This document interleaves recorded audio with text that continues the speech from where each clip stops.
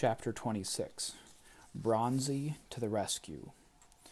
A loud whoomp sounded behind us as the wet sand landed directly on the boslings.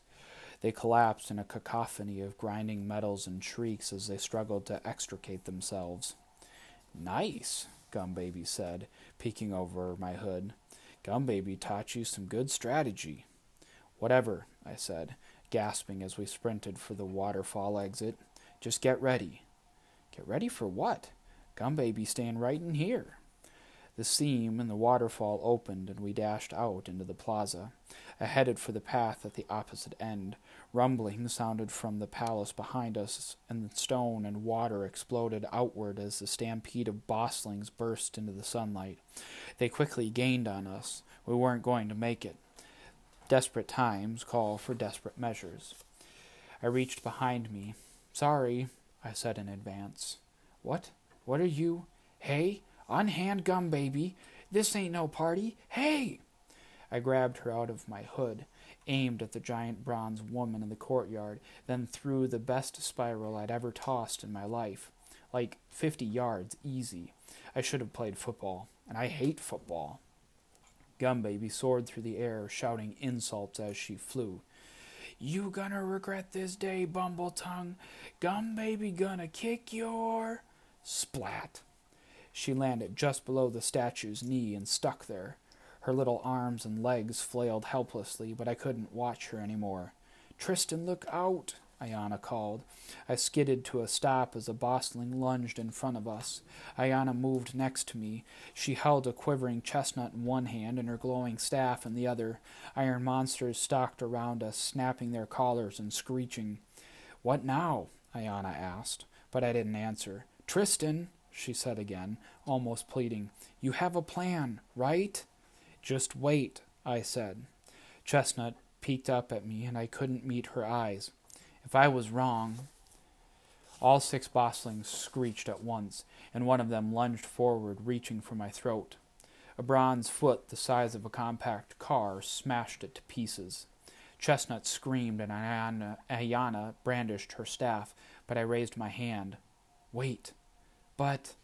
look," I said, pointing.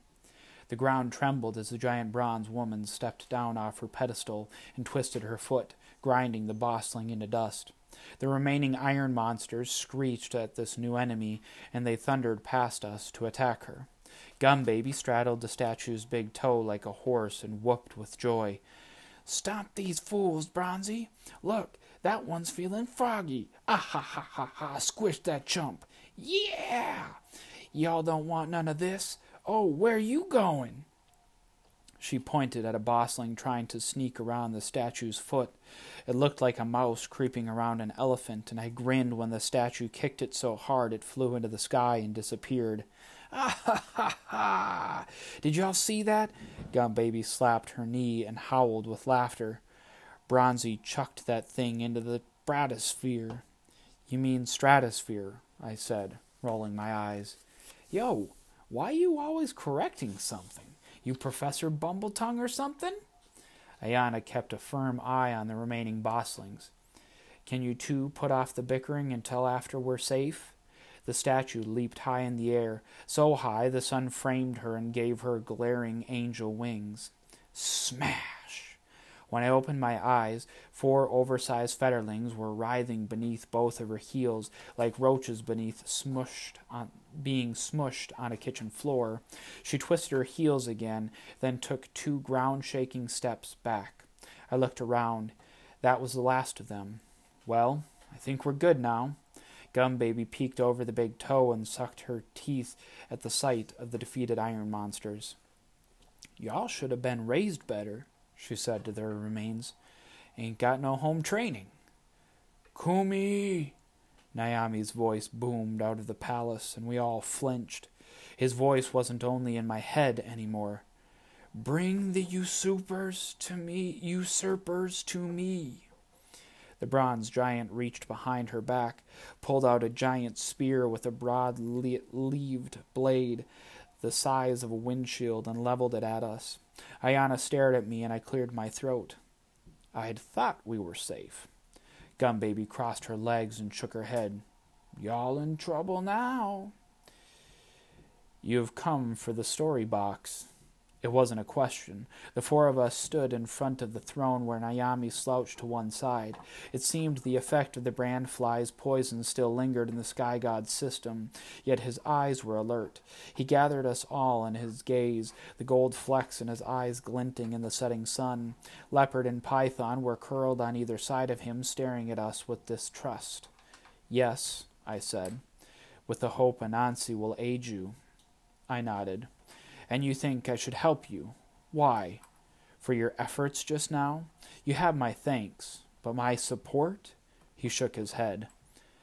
Midpass is dying, Lord Naomi, Ayana said. She still held Chestnut in both arms. The iron monsters are tearing our families apart. The monsters tore my country apart, Naomi accused. Yes, but they attacked my people. The monsters chased them and captured them and stripped them from their homes and lives and families.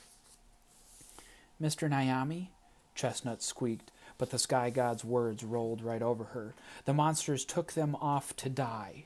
His eyes flashed as he gripped the arms of his throne, daring us to speak. Ayana bit her lip. Chestnut buried her head in the crook of Ayana's elbow. Gumbaby hurled little balls of sap at Leopard's tail as it swished in agitation. This was getting us nowhere. I ground my teeth, ignoring Nana's warning that I'd wear them down to the gums eventually. I knew what had to be done. I didn't want to do it, not at all, but I had no reason to keep my secret anymore. When I revealed it, each word felt like a hot iron hook being ripped from my flesh. They're not dead. Leopard's tail went still. A ball of sap landed right on the tip. Got him! Ayana turned and stared at me, and I did my best not to meet her eyes. They burned a hole in the side of my face, and I didn't want to deal with that problem just yet. Not dead? She hissed. Not dead? Chestnut asked, her ears flicking up in hope. Not dead? Naomi whispered. I sighed.